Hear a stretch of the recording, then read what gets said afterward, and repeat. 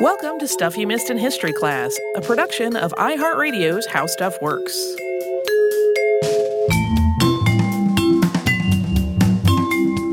Hello and welcome to the podcast. I'm Tracy V. Wilson. And I'm Holly Fry. Samuel Pepys has been something of a recurring character on our show. We have either name-dropped him or read bits of his diaries in our episodes on Ann Lister and the pirate Henry Every and the Straw Hat Riots and Britain's theft of tea from China and the Bawdy House Riots of 1668 and the belief that the royal touch could cure your scrofula. I have to imagine previous hosts have at some point said something about Samuel Pepys too, but that's a lot harder for us to track at this point. I think all historians eventually talk about Samuel Pepys. It all eventually comes back to Pepys. Something that came up in one of these discussions between Holly and me, was that we had both read selections from Pepys' diary in school, and yet we did not know until working on this podcast how funny it could be.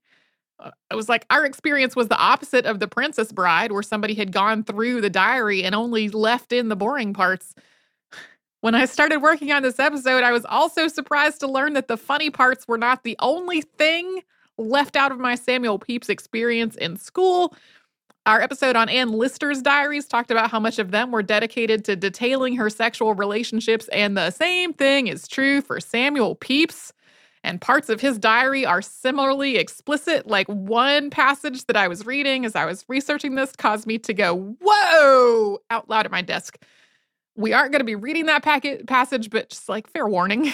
See, I knew there was dirty stuff in the diaries, and I wonder if, and I don't remember exactly what copy I read at various points in my education. I wonder if maybe in my case, some of the funny stuff was there, but I didn't get the comedy. I think probably every Samuel Pepys thing that I had read had been in an anthology, like not a standalone copy of anything. And I went back and looked as I was working on this to be like, am I like fudging my own memory here? And no, like my Norton anthology of English literature from back in my college days, like only has a couple of passages. They're only about the fire. They're not funny or racy in any way. And I think that like was the case. Like anything that I was reading was excerpted in another work and not like a standalone, more lengthy thing. Regardless, though, we're coming up on the 350th anniversary of Pepys' last diary entry, which was written on May 31st of 1669. So it seemed like a good time to take a closer look, not just at the diary, but also at who Pepys was beyond his famous chronicle of life in 17th century London. Samuel Pepys was born in London on February 23, 1633. His father was a tailor and his mother was a butcher's daughter, so they were not a particularly prominent or affluent family. Samuel had 10 siblings, but only 2 of them lived to adulthood. And of those 3, Samuel was the oldest. With the help of other family, Samuel was able to go to school. He went to Huntingdon Grammar School and then moved on to St. Paul's School. From there, he went to Cambridge, where he started a lifelong friendship with John Dryden, who would go on to be England's first poet laureate. Pepys graduated with a BA in 1653. The Pepys family had one connection that served Samuel extremely well. That was Edward Montague, who was Samuel's father's cousin and would eventually become the first Earl of Sandwich. He took an interest in Samuel and hired him as a secretary. Had that not happened, Samuel probably would have pursued a career in law. In 1655, Samuel married Elizabeth Saint-Michel. She was the daughter of a French Huguenot who had come to England as a refugee. They had a religious ceremony on October 10th, 1655, when Elizabeth was 14 and Samuel was 22. And then they had a civil ceremony on December 1st, by which point she had turned 15. This was definitely a match made for love and not for money. The Saint-Michels had been well off and prominent, but they had fallen on hard times, in part because of her father's religious conversion. Samuel wound up supporting several of them financially. But at the start of his marriage to Elizabeth, he wasn't in a position to do that at all. He couldn't even afford lodgings for the 2 of them, so they had to live in his room in Montague's quarters at Whitehall Palace. In spite of their feelings for one another, which, I mean, they do seem to have genuinely been very fond of each other, and their ages today are highly questionable, but at the time, like those are pretty normal ages to get married. Their marriage got off to a really rocky start. Elizabeth had some sort of recurring, persistent gynecological problem, and Samuel was in a lot of pain due to stones in his bladder and urinary tract. So from the very beginning, their physical relationship was difficult and probably painful for both of them. Elizabeth's feelings on this aren't really recorded anywhere, but it was hugely frustrating for Samuel. Also, while Samuel was besotted with his wife, he was deeply jealous and possessive. She was lovely, lively, and charming, and tended to attract the attention of other men. As far as we know, Elizabeth was always faithful to Samuel, but she also clearly enjoyed flattery and attention. If Samuel thought a man was paying too much attention to her or that she was being too flirtatious, he would get angry about it. And aside from that, he could be very critical of her. All of this together made their relationship really tense. Elizabeth went back home to her family for a few months in 1657, returning to Samuel at Whitehall in December. They finally moved into a place of their own the following August, although their relationship continued to have just serious ups and downs. They both had volatile tempers. Pepys had a lot of affairs, and they were known to fight and even threaten each other when things got really heated. At least in Pepys' diary, though, which is virtually the only source of information that we have about Elizabeth, they also seemed really genuinely fond of each other when things were good. On March 26, 1658, Pepys had a lithotomy, which is a surgical procedure to remove a bladder stone. A surgeon named Thomas Hollier removed a stone that measured about 2 inches in diameter, which Samuel kept in a specially made case to show to people afterward. He recovered with no complications, which is incredible considering that there was no anesthesia and the instruments weren't in any way sterile. These surgeries weren't uncommon at the time, but deaths and complications were pretty commonplace. Pepys developed other stones later on, but for a time after this procedure, he was almost symptom-free. I said in this outline that he recovered with no complications. He and Elizabeth never had any children, and one of the things that people cite as maybe a reason for that is that this procedure might have been successful at removing the stone, but also might have inadvertently made him unable to have children. That's all very speculative, though. Like, we don't know exactly why they didn't have any children. Pepys wrote his first diary entry on January 1st, 1660, and he referred to this ailment in the very first sentence, quote, "Blessed be God, at the end of the last year, I was in very good health, without any sense of my old pain, but upon taking of cold." We'll talk more about the diary later, especially through this next section of the episode, but this is when he started keeping it. 1660 was a big year for Samuel Pepys. He finished his master's degree, and he was part of the fleet that brought King Charles II back to England. Super quick recap. Charles II's father, Charles I, was king during the English Civil Wars, which were a series of conflicts primarily between royalists and parliamentarians. Charles I was executed in 1649, and Charles II was forced into exile in 1651. Oliver Cromwell, who had been a general on the parliamentarian side, became Lord Protector of England, Scotland, and Ireland. Not long after Cromwell's death in 1658, royalists started working out a deal to restore Charles II to the throne. Obviously, it was a lot more complicated than those quick highlights, and also complicated were the loyalties of Pepys' patron Edward Montague. Montague had fought on the parliamentarian side, and he had been closely connected to both Oliver Cromwell and his son Richard, who tried unsuccessfully to follow in his late father's footsteps. Montague had actually advocated for Oliver Cromwell to be crowned as king. But by the spring of 1659, royalists and parliamentarians alike were wondering if Montague's allegiance was shifting. Charles II's representatives made overtures to him while Parliament stripped him of his Admiralty commission, and for good reason. He was negotiating in secret for the return of the king. But after a very politically chaotic end of 1659 and beginning of 1660, Montague was reappointed to the Admiralty Commission and made General of the Sea along with George Monk, who was actively working to restore Charles II to the throne. Once a deal was negotiated for Charles's return, Montague secured the fleet that traveled to the Netherlands to bring him back to England. And thanks to Montague's influence, Samuel Pepys was on board with that fleet. The fleet landed back at Dover with the king on May 25th, 1660, and almost immediately Charles II made Montague an earl. That was the beginning of a tremendously eventful decade for Pepys personally and for Britain in general, and we're going to talk more about all of that after a sponsor break.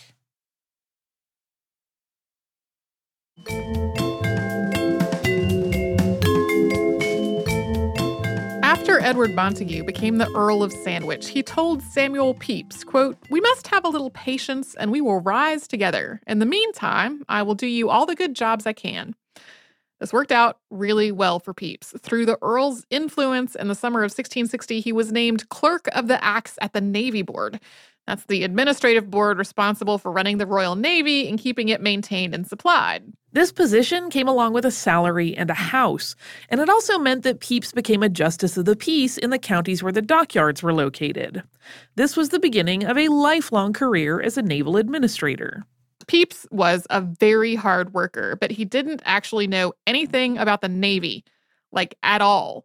Nearly his entire experience was going on that voyage to bring Charles II back to England, so at first he mostly just deferred to the rest of the board, some of whom had decades of Navy experience. But over the next couple of years, Pepys realized that having a long career in the Navy didn't necessarily make a person an upstanding naval administrator, or any good at it. He started to see a lot of laziness and waste and corruption, and he became especially distrustful of the men whose commands had been passed down to them through their families, rather than rising through the ranks based on their merit. But none of these opinions erased the fact that these men had knowledge and experience that Pepys just didn't. So he got to work trying to close that gap as much as he could. His own education had been really weak in math, so he got a tutor and started learning multiplication tables. He immersed himself in the terminology and procedures and measurements that were needed to build, maintain, and supply ships. Soon he stopped following the lead of the more senior board members and started trying to make things more efficient and orderly, which really drew the ire of some of his colleagues. Pepys was taking on additional roles as well. He became secretary of the committee that ran the English colony at Tangier, which had been part of Catherine of Braganza's dowry when she married Charles II. He was elected as Fellow of the Royal Society in 1665. The Second Anglo-Dutch War started later that year, and many of the rest of the board were aging or at sea. So Pepys found himself overseeing a large part of the Navy's wartime administration, including setting up a centralized provisioning system. In the mid-1660s, Pepys witnessed two catastrophes in very quick succession: the Great Plague of London and the Great Fire of London. The plague struck London in 1665, although Pepys' diary also includes news of the diseases spread elsewhere in the years before that. On April 30th, 1665, he wrote, quote, "Great fears of the sickness here in the city, it being said that 2 or 3 houses are already shut up. God preserve us all." His entries through 1665 and into 1666 detail fear of the plague and death tolls, some of which were enormous. On August 31st, he wrote, quote, "In the city died this week 7,496, and all of them 6,102 of the plague. But it is feared that the true number of the dead this week is near 10,000, partly from the poor that cannot be taken notice of through the greatness of the number, and partly from the Quakers and others that will not have any bell ring for them." For the first few months of 1666, he records numbers that decrease and then increase and then decrease again, then finally noting a day of Thanksgiving for the plague's end on November 20th, although he acknowledges that people were still dying. The plague was in its last months when the fire began on September 2nd, 1666. Pepys chronicled the fire much like he did the plague, detailing people's fears along with what was burning, and the progression of the fire itself and how the city tried to stop it. The fire affected Pepys for months after it was over. The following February, he wrote, quote, "The weather for 3 or 4 days being come to be exceedingly cold again as any time this year, I did within these 6 days see smoke still remaining of the late fire in the city. And it is strange to think how to this day I cannot sleep at night without great terrors of fire. And this very night I could not sleep till almost 2 in the morning through thoughts of fire." The Second Anglo-Dutch War was going on through all of this, and peace negotiations started in August of 1666 and lasted into the following year. As the negotiations progressed, the British government decided to recall the fleet and scale down the navy, while still trying to protect England from a Dutch attack. On March 23rd, Pepys wrote, quote, "At the office where Sir W. Pencombe, being returned from Chatham from considering the means of fortifying the river Medway, by a chain at the stakes and ships laid there with guns to keep the enemy from coming up to burn our ships. All our care being now to fortify ourselves against their invading us." So basically, they didn't have enough money to keep maintaining the Navy like at the strength that it had been while they were more actively at war. But the peace treaty had not been signed yet, so they needed to still have some kind of defense, and they were attempting to do this with a chain stretched across the mouth of the river. But a Dutch force did indeed attack the River Medway. That happened on June 9th, 1667. They broke through that chain, destroyed some of the ships, and captured others, including capturing the fleet's flagship, the Royal Charles. This was disastrous for the Navy. It was terrifying for the British people since it put the Dutch in striking distance of London. Of course, then people questioned the judgment of the king over the whole thing. But the war did end with the Treaty of Breda a month later. Pepys, being the administrator who had arranged so much of the withdrawal, was investigated repeatedly. In the end, though, the officers who made the decisions took more of the blame than the Navy Board, who had figured out just how to carry out those decisions. Soon, though, Pepys had other problems to worry about. On October 25th, 1668, his wife caught him with one of their maids, Deborah Willett. Deb was 18, and she had been hired primarily as Elizabeth's companion, and Elizabeth was, of course, outraged. They were not caught talking. Pepys was explicit in his diary about exactly what was going on. On October 31st, he wrote, quote, "So ends this month with some quiet to my mind, though not perfect, after the greatest falling out with my poor wife, and through my folly with the girl that I ever had, and I have reason to be sorry and ashamed of it, and more to be troubled for the poor girl's sake, whom I fear I shall by this means prove the ruin of, though I shall think myself concerned both to love and be a friend to her." In November, Elizabeth forced Samuel to dismiss Deb from their staff and agree to never see her again. But he did not keep that promise. He figured out where Deb had gone and went to visit and give her some money. It is not clear whether he continued their affair after she was out of the household, though. And also, this was not the only affair that Pepys detailed in his diary. He wrote about dalliances with his friends' wives and his wives' friends and maids in their household, and on and on and on. And his attentions in these episodes were not always welcome. On August 18th of 1667, he wrote about going to church, where he, quote, "stood by a pretty modest maid, whom I did labor to take by the hand and the body, but she would not, but got further and further from me. And at last I could perceive her to take pins out of her pocket to prick me if I should touch her again, which, seeing I did forbear, and was glad I did spy her design.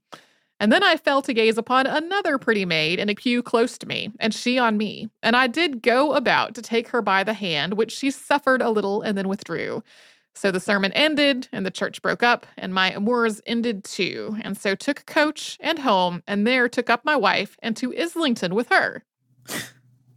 Oh, Pepys.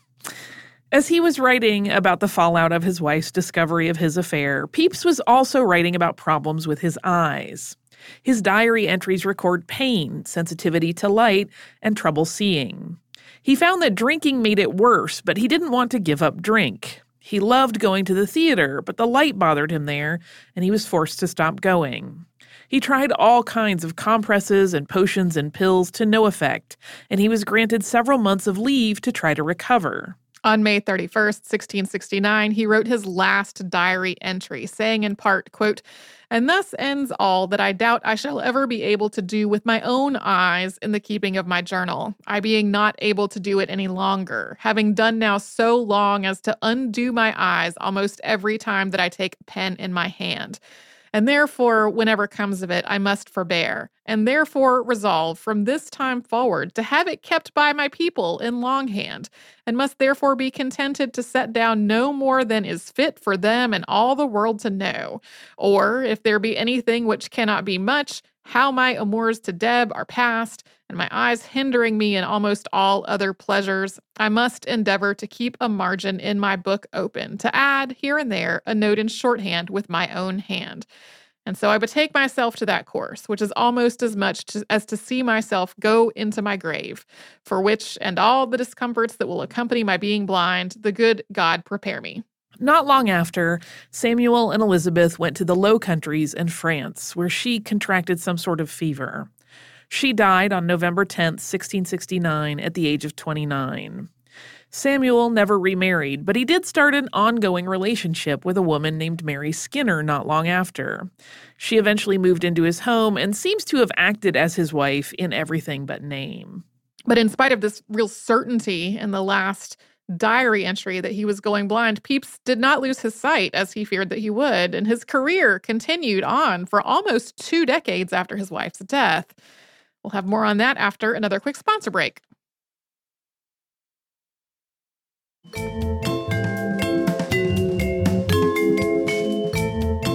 As Samuel Pepys was struggling with his eyesight and traveling with his wife, he was also up for election to the House of Commons, and that was an election that he lost.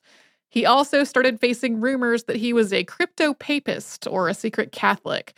Catholics were highly suspect in England at this point, and Pepys had Catholic friends, some Catholic family members. There were some Catholic books in his library. All of this raised a lot of eyebrows. The Third Anglo-Dutch War started in March of 1672, and Pepys' old benefactor, the Earl of Sandwich, was killed in action. The two men hadn't been close for a while. The Earl had been caught up in a scandal about the distribution of wartime prizes, and Pepys had made enough of a name for himself that he didn't really need the Earl's patronage anymore. Even so, Pepys was a banner-bearer at the funeral. In 1673, Parliament passed a Test Act which banned Catholics and nonconforming Protestants from holding public office. King Charles II's brother, the Duke of York, refused to take the required oaths that were mandatory for Catholics, which he was, so he was forced to resign as Lord High Admiral. Afterward, the king established an Admiralty Commission, and Pepys became its secretary. This was a promotion. It came with more income, more prestige, and a lot more influence. On November 4th, 1673, Pepys was elected to the House of Commons. But once again, rumors surfaced that he was secretly Catholic, which led to another investigation. In the end, he kept his seat, although his work as an MP mostly stuck to matters of the Navy. And he kept picking up new roles outside the government and his job with the Admiralty, including becoming a governor of Christ's Hospital, the master of the Clothworkers' Company, and the master of Trinity House. He also worked to reform and revitalize the Navy, especially when it came to setting standards and establishing regulations for how things should be done. He successfully lobbied for funding to build new ships, convincing the House of Commons to allocate £600,000 for it in 1677. Largely due to Pepys' influence and planning, the strength of the Royal Navy nearly doubled while he was with the Admiralty. He did all this in the face of ongoing accusations that he was a crypto-papist. His opponents even went so far as to accuse his clerk of murder. In May of 1679, Pepys and Sir Anthony Deane were accused of leaking British secrets to France, and Pepys was again accused of secretly being Catholic. He resigned his position with the Admiralty, and he and Deane were both sent to the Tower. As this was going on, it was widely believed that Catholics were planning to assassinate the king and put his brother, the Duke of York, on the throne. This so-called Popish plot did not exist, but people were certain that it did. Pepys started trying to put together his defense, but it turned out that the prosecution really did not have much of a case. One of the key witnesses against him was a butler that he had previously fired, and the charges were eventually dropped.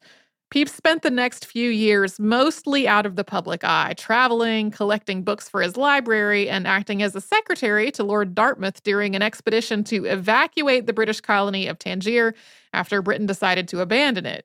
Pepys returned to the Admiralty in 1684 in a position that was created for him. That same year, he was elected president of the Royal Society. His biggest claim to fame in this role is that he arranged for the publication of Isaac Newton's Principia Mathematica, with Pepys' imprimatur featured very prominently on the frontispiece.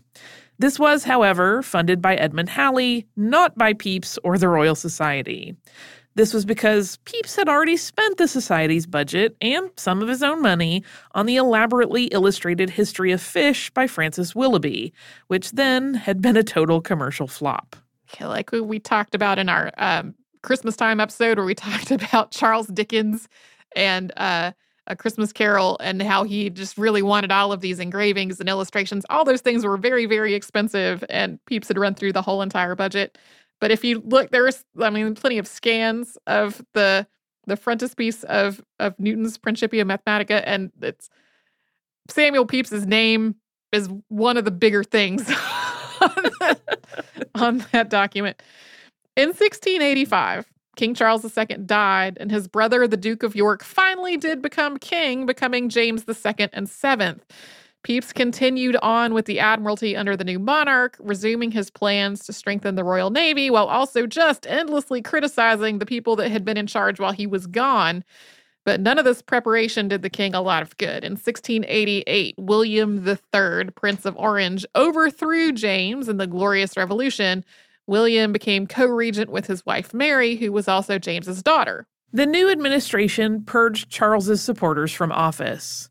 Pepys resigned, was briefly detained under suspicion for treason, and was ultimately released on medical grounds. Pepys spent most of his remaining life reading and studying and amassing a huge library, which he just continually reorganized and curated. He also published a book, Memoirs of the Royal Navy, in 1690. Samuel Pepys died on May 26, 1703, at the age of 70. He was buried next to his late wife, Elizabeth, at St. Olave Church. He left his 3,000-volume library to Magdalen College at the University of Cambridge, with the stipulation that they be kept separate from the rest of the college's collection. Today, those are housed as Pepys Library, which is open to the public and to scholars alike. Pepys' diaries were part of this collection. During the 9 years that he was keeping the diary, Pepys would note each day's activities, often ending with, "and so to bed." And then every few days, he would edit them a little bit. He didn't seem to meaningfully change the content, but he'd kind of clean them up a little bit and copy them into a master journal. In addition to writing these in shorthand, he also used a hodgepodge of codes and other languages for the most salacious parts of it. The result was a set of 6 large volumes containing more than 1.25 million words. For more than 100 years after Pepys' death, no one knew what was in these diaries. It was only after John Evelyn's diaries were published in 1818 that scholars started trying to transcribe Pepys as well. Evelyn and Pepys lived at the same time. They were also friends. Yeah, they're sort of the two companion diarists of this time in London. At the time, the people working with the diary thought that it was written in code, and a Cambridge undergraduate named John Smith took on the task of decoding it. King Charles II had dictated an account of his 1651 escape from England to Samuel Pepys. Pepys had taken the dictation in shorthand and then later transcribed it into longhand, intending to publish it. Smith compared these two versions to work out how to transcribe the diaries. This work wasn't actually necessary, though. Pepys was really writing in Thomas Shelton's system of shorthand, and the handbook for it, titled Tutor to Tachygraphy, was there in Pepys' library as well. Somebody apparently told John Smith, some years later, by the way, the manual to this system was it was right there. You didn't really, I don't know what his reaction was to this. I envision some hair pulling and some screaming, but maybe that would just be me. It's either hair pulling and screaming or that was a fun challenge, though. I don't mind that I did a bunch of totally unnecessary, tedious work. Portions of the transcribed diary were published starting in 1825, with longer editions coming out in the years that followed. A mostly complete edition edited by H.B. Wheatley came out in 10 volumes across 1893 through 1899. In all these 19th century versions, profanity and the most explicit parts are all edited out. There are phrases, sentences, or sometimes whole days removed. Robert Louis Stevenson wrote about the diaries in 1886.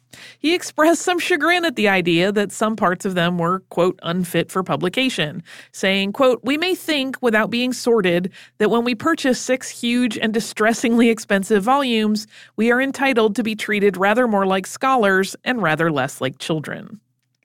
The first edition that didn't edit out the sex and profanity came out almost another century later. It was another series of volumes published between 1970 and 1983. So if you have only read the parts of the diary that are in the public domain and are probably also about either the plague or the fire, like we talked about at the top of the episode, you might have a very different impression of this diary than if you read other parts of an unexpurgated version. Just as examples, on October 13th, 1660, he went out to see a public hanging, something that he seems to have really enjoyed doing. This one was Major General Thomas Harrison, who had been convicted of regicide in the execution of King Charles I. Pepys wrote, quote, "I went out to Charing Cross to see Major General Harrison hanged, drawn, and quartered, which was done there, he looking as cheerful as any man could in that condition." While on the boat with Charles II during his return to England, Pepys wrote about a dog defecating on the deck, saying, quote, "I went with Mr. Mansell and one of the king's footmen with a dog that the king loved, which expletive deleted the boat, which made us laugh, which made me think that a king and all that belong to him are but just as others are." He also didn't temper his opinions. On September 29th, 1662, he wrote, quote, "We saw Midsummer Night's Dream, which I had never seen before, nor shall ever again, for it is the most insipid, ridiculous play that I ever saw in my life. I saw, I confess, some good dancing and some handsome women, which was all my pleasure." So yes, Pepys' diaries include a pretty straightforward eyewitness account of several major historical events in the 1660s. But Pepys clearly also thought everything around him was interesting and worth noticing. So these diaries are also a fascinating account of daily life in London, including what people ate and what they saw at the theater and what music was popular. And then little details like discovering that the wig you bought was full of nits, or what to do when you had tummy trouble while you were staying at somebody else's house and the maid forgot to leave you a chamber pot. It's full of all kinds of random things that he saw and was just delighted or surprised by. And of course, all of those many, many affairs. And it's all online for free, except those most explicit parts. If you go to pepysdiary.com, it's been putting up an entry a day at a time since 2013, along with lots of annotations and letters and other information. And there are editions at Project Gutenberg and archive.org as well. So you have plenty to dig through if you want to learn more Pepys. You can just click on some random stuff. You might have a day where he was in the office and everything was sort of just political administrative stuff. Or you might get one about a dog pooping on the deck of a boat. Do you have a little bit of listener mail? I do have listener mail. This is from Maureen. It jumps back to a little bit older episode, but I still thought it was super interesting. So Maureen says, "Hi, Tracy and Holly. I've been jumping around in the archive, so I know you've already received many emails on Sir Walter Raleigh. However, I thought you may enjoy this family story. My grandfather was a member of the Merchant Marines during World War II. He always claimed that he had been on a boat that was sunk off the coast of Africa, not one but 2 times during the war. Both times they were close enough to the shore that he was able to swim to safety. One of these times, the locals came out in boats to rescue them. However, before being allowed to board the boat, each man had to pay for his passage with cigarettes.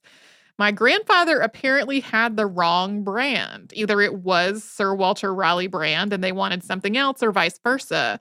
Regardless, only those crewmen with the appropriate brand were allowed to ride in the boats while the rest had to swim the remaining distance.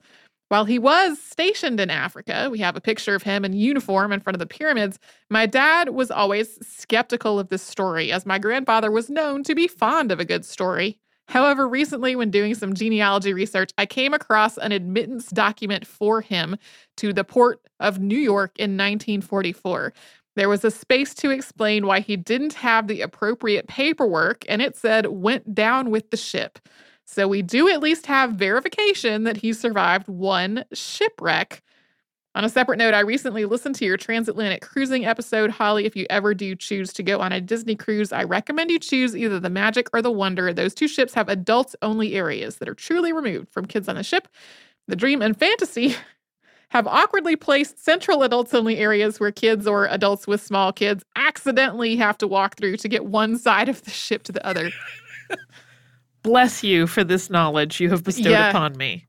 That reminds me of the some of the cruise ships that I have been on have the casino awkwardly placed so that you have to walk through it to get from one part of the ship to the other. And The casino has traditionally been one of the places on the ship where smoking is allowed. So there has been sort of like, if you would really rather not be around the smoke, some finagling to figure out how to get from one place on the ship to the other without walking through there. Anyway, she ends with an episode suggestion and thanks us for the detailed research and keeping her company on her commute. Thank you so much, Maureen. Thank you for this note. I love it when people have family stories that connect to the podcast in some way. That always delights me so much. And I also really like it when people have their stories to share about their family members in the service, because I'd have my family members who have been in the service, and I feel a little kinship when I hear people's other wartime military service stories. So thank you, Maureen. Thank you, everyone who sends us emails. If you would like to write to us about this or any other podcast, or just to say hello, we love emails that just say hello, and emails with people's pets, pictures in them. We're a history podcast at howstuffworks.com. And then we're also all over social media at Missed in History. That is where you'll find our Facebook, Pinterest, Instagram, and Twitter. You can come to our website, which is missedinhistory.com, where you will find the show notes for all the episodes that Holly and I have done together, and you will find a searchable archive of every episode ever. And you can subscribe to the show on Apple Podcasts, the iHeartRadio app, and wherever else you get your podcasts.